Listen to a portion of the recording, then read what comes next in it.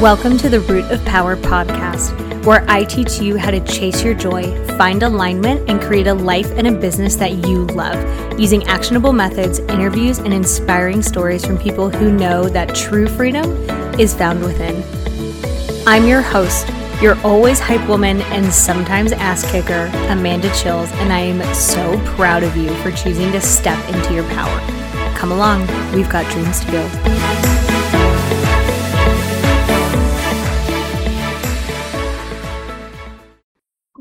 Hi, welcome to this week's episode. So I got this one via request.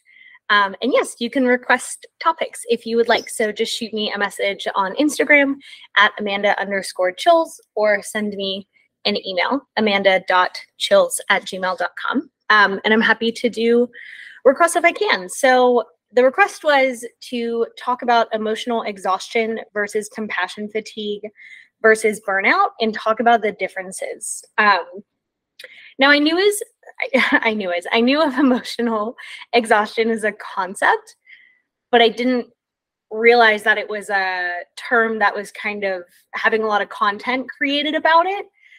So what I find is that anytime there's like a psychology concept that gets a lot of traction, people start identifying with that. Like when people started identifying with neurodivergent, people start identifying as a highly sensitive person. People start identifying as an empath, like whatever's kind of getting a lot of content created around it, people will start identifying, which makes a lot of sense because we humans love labels. We love to know about ourselves. Like that makes a lot of sense, right? So emotional exhaustion is something I see often with clients. And it's kind of just a product of being alive. So I would, be willing to bet that at some point, everyone experiences emotional exhaustion, especially the way that society is set up now. So think about the lack of multi-generational households, like the nuclear family unit, the lack of community that happens. Capitalism exists. Oppression exists, racism exists, homophobia, living in wild economic times, living through a pandemic, going to work, doing laundry, like laundry, never-ending dishes, having to cook every day for the rest of your life. Like those things would overwhelm anyone. And think of emotional exhaustion as like extreme overwhelm. So I'm going to go over the definitions of all of them. But think of emotional exhaustion as like overwhelm turned up to 1,000, right? So emotional exhaustion is a state of feeling emotionally worn out and drained as a result of accumulated stress from your lives. So, hi, welcome to adulting, which is why you will hear me until the end of time talk about systems and community and leveraging, because if we rely on our own energy to do everything, yeah, that's going to for sure create exhaustion. It's just not sustainable. So systems, making things as easy as they can be, making things as simple as they can be, getting your mindset in a helpful place. Like we're going to go over all of those at the end. So there's a term that I use a lot called allostatic load, which essentially is all of the things you're dealing with combined. So here's the way I normally put it. If you were carrying a 5-gallon bucket of water, it would be pretty easy because it's all in one 5-gallon bucket. It might be a little heavy. It'll weigh about 35 pounds, but you could carry it. You could probably carry it forever because it's all contained into one thing. So this is like if one thing in life is going sideways, like everything is really good, but your car engine blew up and needs a new transmission. Okay, not too bad because only one thing is sideways. Now, allostatic load would be like carrying that same 5 gallons of water, but in like 40 different containers. So some mason jars, some shot glasses, a couple of buckets here, and a Ziploc bag here, and a fishbowl here. Infinitely harder to carry even though it's the same volume of water. So this would be like, work is really stressful and it doesn't pay you quite enough, and your car needs a transmission, and you have laundry to do, and shit, you have dishes to do, and you forgot to make dinner last night, which means you have to make dinner tonight. And it's like all of those things, when they add up, they become, it feels like way more than 5 gallons because it's in way more containers. So allostatic load is something I find a lot of people have never heard of, which I suppose that's common when you get deeply into a field. A lot of people haven't just heard the nuances of the field. But it makes a huge difference, which is why I talk about systems, because if we have a system for dinner, if we have a system for laundry, if we have a system for dishes, and a system can be something like a dishwasher. Like, you ever lived in a house that didn't have a dishwasher and then you moved into a house that had a dishwasher? Bro, like the amount of energy, mental energy that saves is bananas, considering it's just the dishwasher.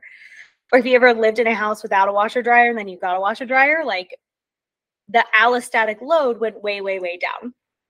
So that's what we're talking about in terms of allostatic load. So if a lot of things are going wrong, it feels a lot harder than if most things are going well and one thing goes wrong, even if that one thing is objectively bigger than the little things. So just living as an adult in these post-pandemic, pretty wild times, can cause emotional exhaustion. It can cause it. So I would be 0% surprised if most people didn't fit the criteria for emotional exhaustion. So what's the difference between that and compassion fatigue? Compassion fatigue is exhaustion from caring for people. So think nurses, therapists, being a caretaker, perhaps if you have a partner or a child or a parent with very high needs or who has a disability. Compassion fatigue is extremely common. Humans are very, very good at short-term compassion. We need a lot of support for long-term care. Compassion fatigue is also called vicarious trauma because caring for someone else can create trauma in us. So you'll see vicarious trauma a lot as well in first responders, 911 operators who all day long hear really traumatic things, EMS, sheriff's officers, social workers, therapists, things like that can be vicarious trauma. Military, vets, like veterinarians, animal control, things like that, experience a lot of compassion fatigue, a lot of vicarious trauma, simply because of the work that they do. We are just in the weeds with trauma all day long, some of us more than others. For example, any first responder sees way more trauma than I do. They're also seeing it in a moment, which is quite different. So compassion fatigue is a state of exhaustion and dysfunction as a result of prolonged exposure to compassion stress, essentially taking care of someone or being in the weeds of trauma, which is a little bit different than burnout. So some people can experience burnout without experiencing compassion fatigue. People can experience emotional exhaustion and not the rest of them. But I like to think of them as kind of a spectrum. So burnout is a state of emotional, physical, and mental exhaustion caused by excessive and prolonged stress. So think emotional exhaustion is kind of like, if it's like Budweiser, it'd be like Bud Light. And then burnout is like just totally, like you've heard the term hit a wall. It's more like the wall hit you with burnout. It doesn't have to come from work. It can come from any aspect of life. It can come from living in late stage capitalism. Like, let's just call that what it is. It can come, I mean, God, there's so many things that contribute to it. So emotional exhaustion is kind of like before, and then if that's not taken care of, it will very likely turn into burnout. So we definitely want to hit it and take care of it when it's a 5 and not a 10. Although if you're at a 10 and you're dealing with it and you're taking care of it now, good. But ideally we're taking care of things when they're a 5 and not a 10, just because they're a little bit easier. So emotional exhaustion comes more from life stressors. Compassion fatigue tends to come more from work or responsibilities. Again, if you're a caretaker, you're very, very likely to experience compassion fatigue. And burnout can kind of come from anywhere as well. So you may be like, Amanda,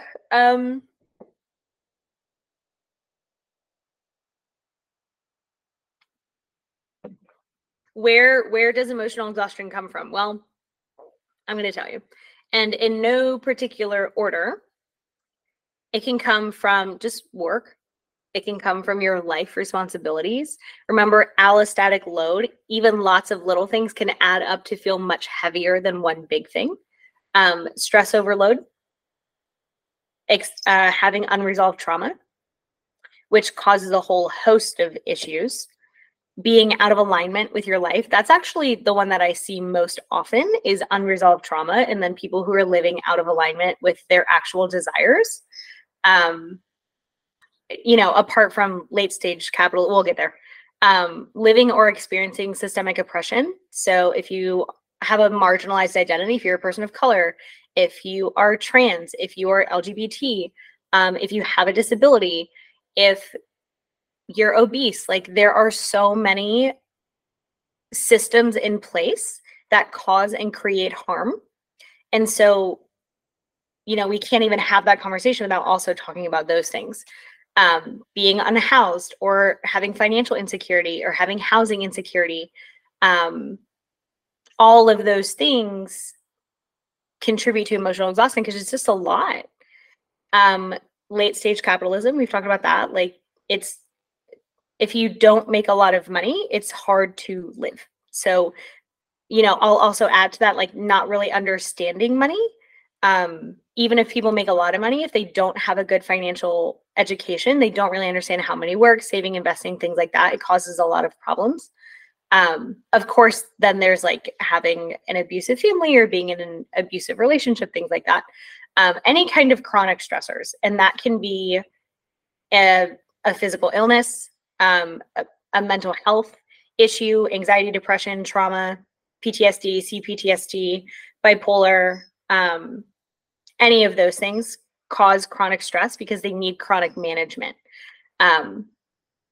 Being chronically dysregulated. So most people I find have a wildly dysregulated nervous system, meaning their nervous system doesn't regulate well on its own.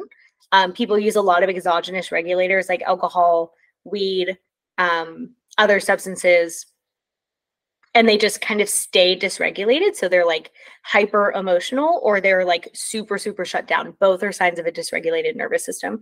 And that is very, very stressful to the brain. Anxiety, depression, like all of those things can contribute to emotional exhaustion.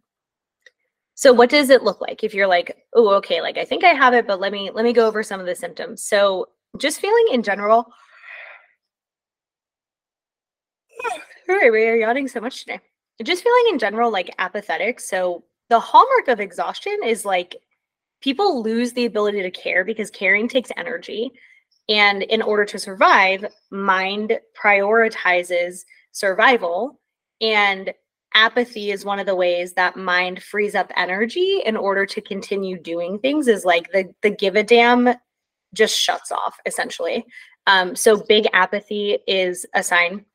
Withdrawing, isolating socially. People take energy, like it takes energy to interact with people. And so if people are spending all of their energy surviving, well, then they don't have a lot freed up for social interactions, right?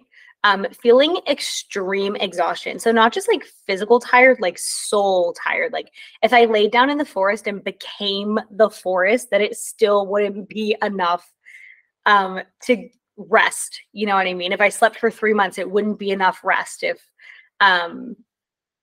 like I need a doctor to write me a prescription to go to the seaside for 3 months, like Victorian times kind of rest. And like extreme soul exhaustion. Being like irritable all the time, because what happens when people feel really overwhelmed is that they have a short fuse. So that means people are more likely to pop off. They're more likely to be irritable just because their threshold for being annoyed and dealing with life is much smaller. Feeling stuck or helpless, that's one that I see a lot. And I'll tell you that mindset then creates more stuckness. So we'll talk about that. Not being able to do what you know would help. So often I hear people say like, well, really all the time, I know what would help. I know what I should be doing. I know that I should be doing X, Y, Z. I know that this and this and this would help, but I just can't get myself to do it. Yeah, that's a sign of emotional exhaustion and a lot of other things that are happening and getting in the way of that happening, but it is a sign of big exhaustion. Only paying attention to the negative. When people feel stuck, helpless, exhausted, their mind is wired to look for more of the same. And that also creates a much bigger stuckness. So that is not helpful. Chronic headaches can be a sign. Having really tense muscles all the time or having a sore body can be a sign. Being chronically ill can be a sign because chronic stress is very, very hard on the body and it suppresses the immune system. So being chronically sick, having trouble sleeping, falling asleep, staying asleep, experiencing brain fog, depression, feeling numb all the time, all of those could well, they are symptoms of emotional exhaustion. It doesn't necessarily mean you have it if you have some of those symptoms, but those are the symptoms. So you may be like, damn, Amanda, that is a lot. How the fuck do we work with this? Well, first, let me tell you, it's normal. It's not ideal. I'm intending that it gets much better for you and that you do the things that help and that this becomes a distant memory for you, but it is very normal. It is a byproduct of adulting, living in the times that we live in, having access to all of the worst things happening all over the world with a 2-second Google search. So, we also have minds wired for like Neanderthal times, and then we develop this like really complex, complicated brain on top of that, but we still have the wiring of like a zebra. So we're still wired to run away from things that feel scary and to fight things that we think will win the fight and feel scary. So, we have these like infinitely complicated brains on top of these really, really simple part of our brain.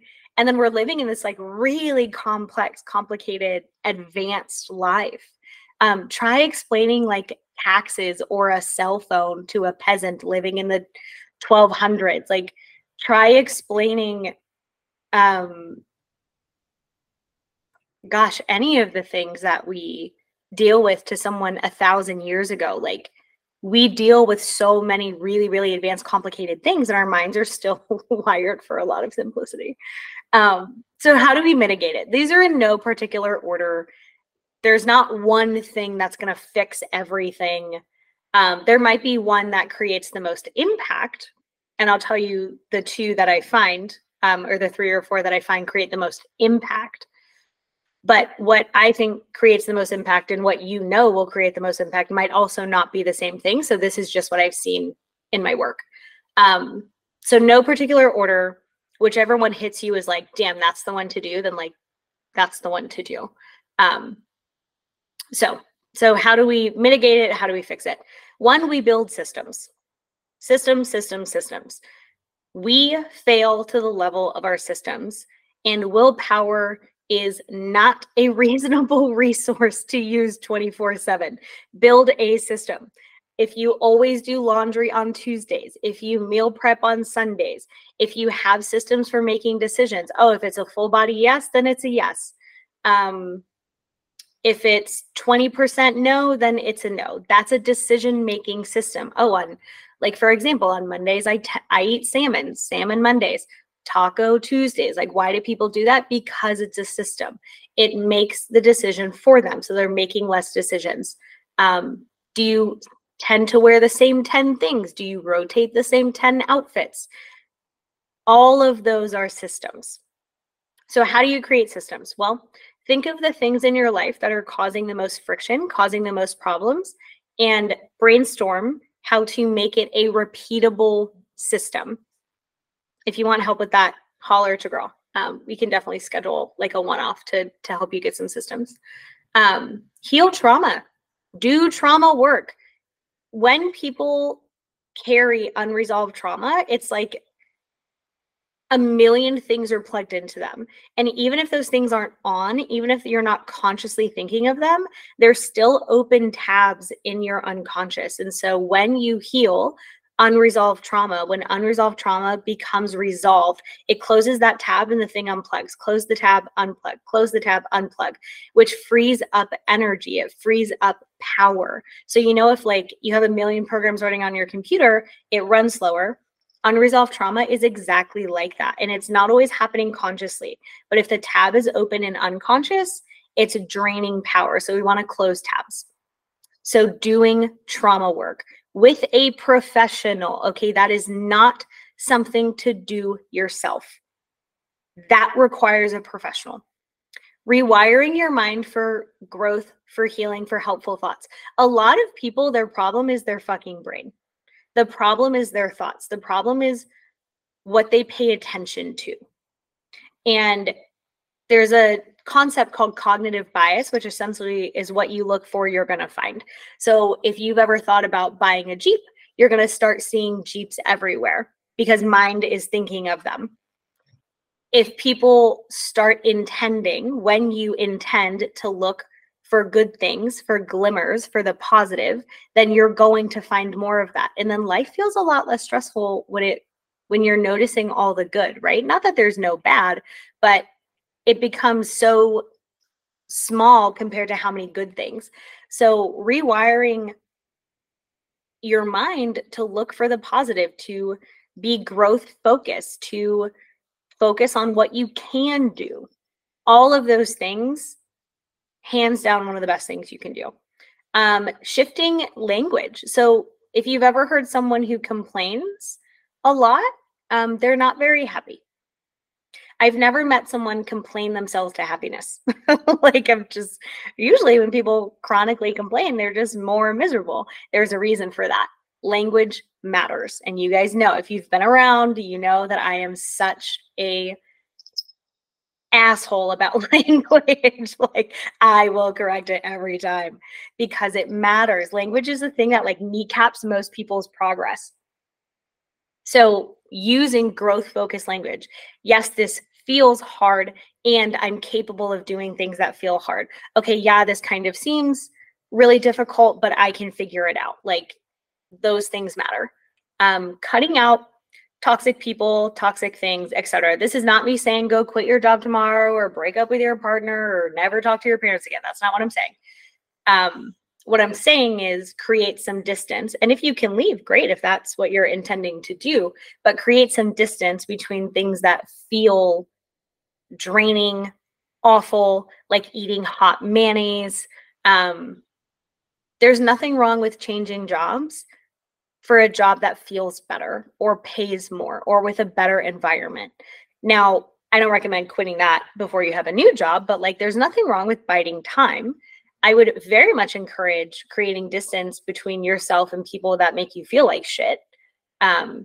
There's no downside to that. Yeah, you might miss them every once in a while, but your life is going to get infinitely better. So cutting out stressors, toxic people, toxic things, things that feel draining, things that feel like hot mayonnaise. What I have found useful to do is to write all of those things down so that you have a really actual awareness of them, and then pick one or two to start creating distance from and feel how much energy like opens up for you. Radical acceptance, which essentially means stop fucking fighting what is. Like, there's a war in Gaza. I don't have the power to stop it. It's there. Do I have the power to do something? Sure. I can donate to World Central Kitchen. I can call awareness to it. I can donate to a relief fund. Like I can do what's within my power to do, but just being perpetually upset that there's a war in Gaza or a war in Ukraine or genocide in Sudan, like it doesn't benefit anyone, and it certainly doesn't benefit me, and it doesn't change anything for those people. What does change things for those people is for me to accept it to stop fighting it and to do what there is to do about it. So radical acceptance essentially means accepting what is happening so that you then direct your attention and energy on things that are useful to have done and possible to do, which is our next thing. Do things that are useful to have done and possible to do. It's useful to do the dishes and it's possible to do them. Do I really want to do them? Maybe not, but it's useful to have done them and possible. And it will help in the long run.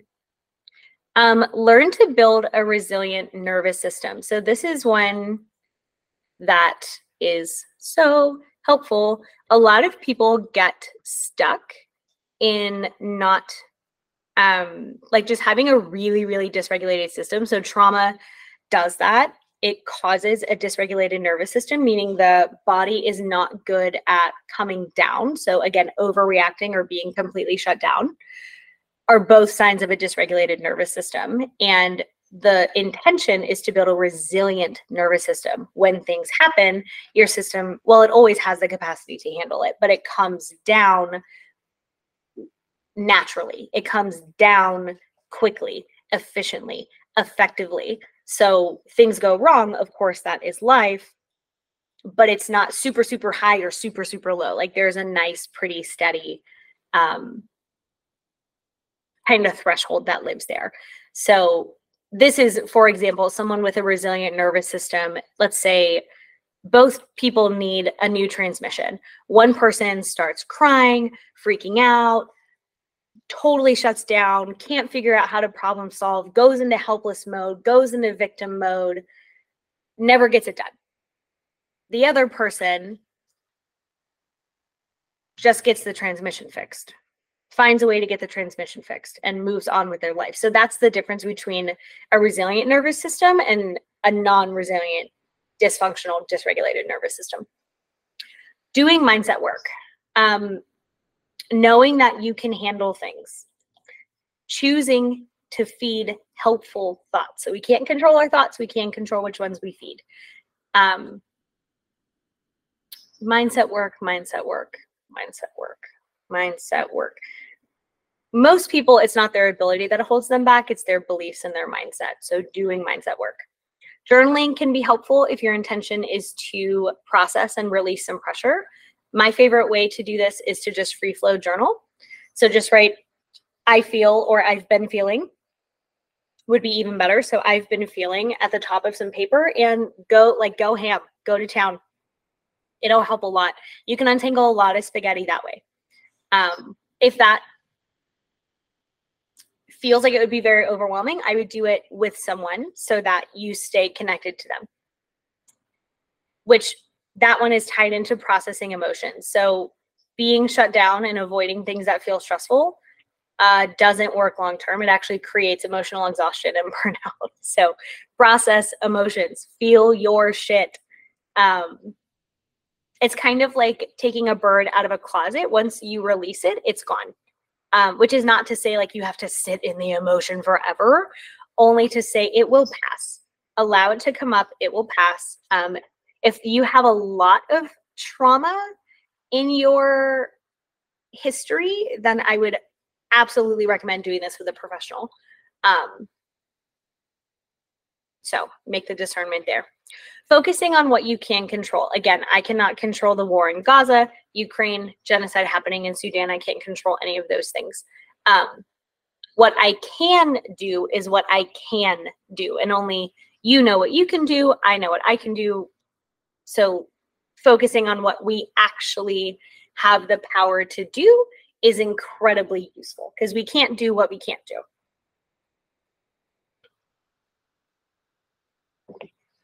And the number of things we actually have control over is a lot smaller than the things we don't have control over.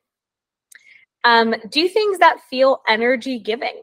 A lot of people just go to work and go home and binge Netflix and then scroll TikTok or Instagram for a couple hours and then go to sleep and then they wake up and do it all over again. No wonder they feel like shit. Like, no wonder. Do things that are fun, that are novel, that feel purposeful, that you enjoy, even if your mind tries to get in the way and tell you all these stories about how you've been tired and how it may not be fun and how it might be uncomfortable, blah, blah, blah, blah, blah, mind drama. Do things that give you energy, that feel energizing, that feel purposeful, and watch how much better you feel. Okay? Watch how much better you feel. Move well, eat well, sleep well. If people eat like shit, they feel like shit. If they never move their bodies, they feel like shit. If they never sleep, they feel like shit. All of those things are within your control. All of those things are low-hanging fruit. Move your body. Shift the way you're eating to more nutritious foods. Go to sleep. Stop, don't just have a phone 3 inches from your face and then immediately expect to sleep. Like, why? Chase sleep. Wind down. Well, not chase sleep. Let sleep chase you. Wind down before you go to bed. Connect with others. This is one of the fastest ways to feel better, is connection. Humans are wired for community and connection. Connect with someone. Not that you have to reach out and say you're struggling. You can just say, hey, I was just thinking about you. How are you? That is enough. Set some boundaries. Set some boundaries. This is one of the ones that makes a big impact quickly. Stop doing shit you hate doing or make you feel like shit. Create some distance with people who suck.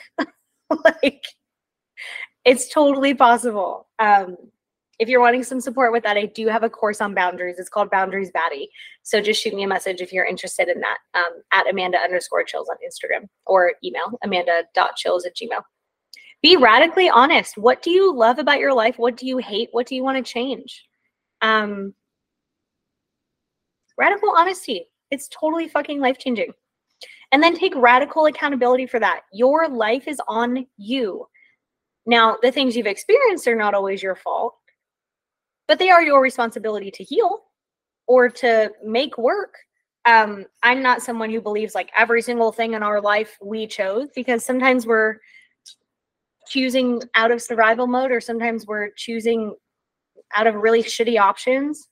And sometimes we didn't choose at all because we didn't know that we had a choice, or someone made a choice for us. So this is where a lot of these have a lot of nuance. Once we're aware of something, and we have control over changing anything in our life. So that's where radical accountability comes in. It's not to say, everything that's in your life is your fault. That is absolutely not what I'm saying. What I'm saying is you have the power to change anything that you'd like to change in your life. Maybe not immediately, but eventually. Do work that feels purposeful. We've already gone over this. Stop focusing on you and focus on other people. Like, go help someone. Go help someone. And our last one, let go of perfectionism. This can create some of the big perfectionism poisons everything. And it creates so much exhaustion because it's just not real. I have a picture in my office that says the pursuit of perfection is the pursuit of death. It creates so much pressure and exhaustion, and it feels shitty. People feel like shit. It makes no sense. So there you have it. What am I missing? What have you found works for you? Which one do you intend to do? Get an intention for one of those and start. Things will get better. Just start. Doesn't have to be pretty. Doesn't have to be perfect. In fact, it requires neither of those. It only requires starting. So there you go. There you go. Go start.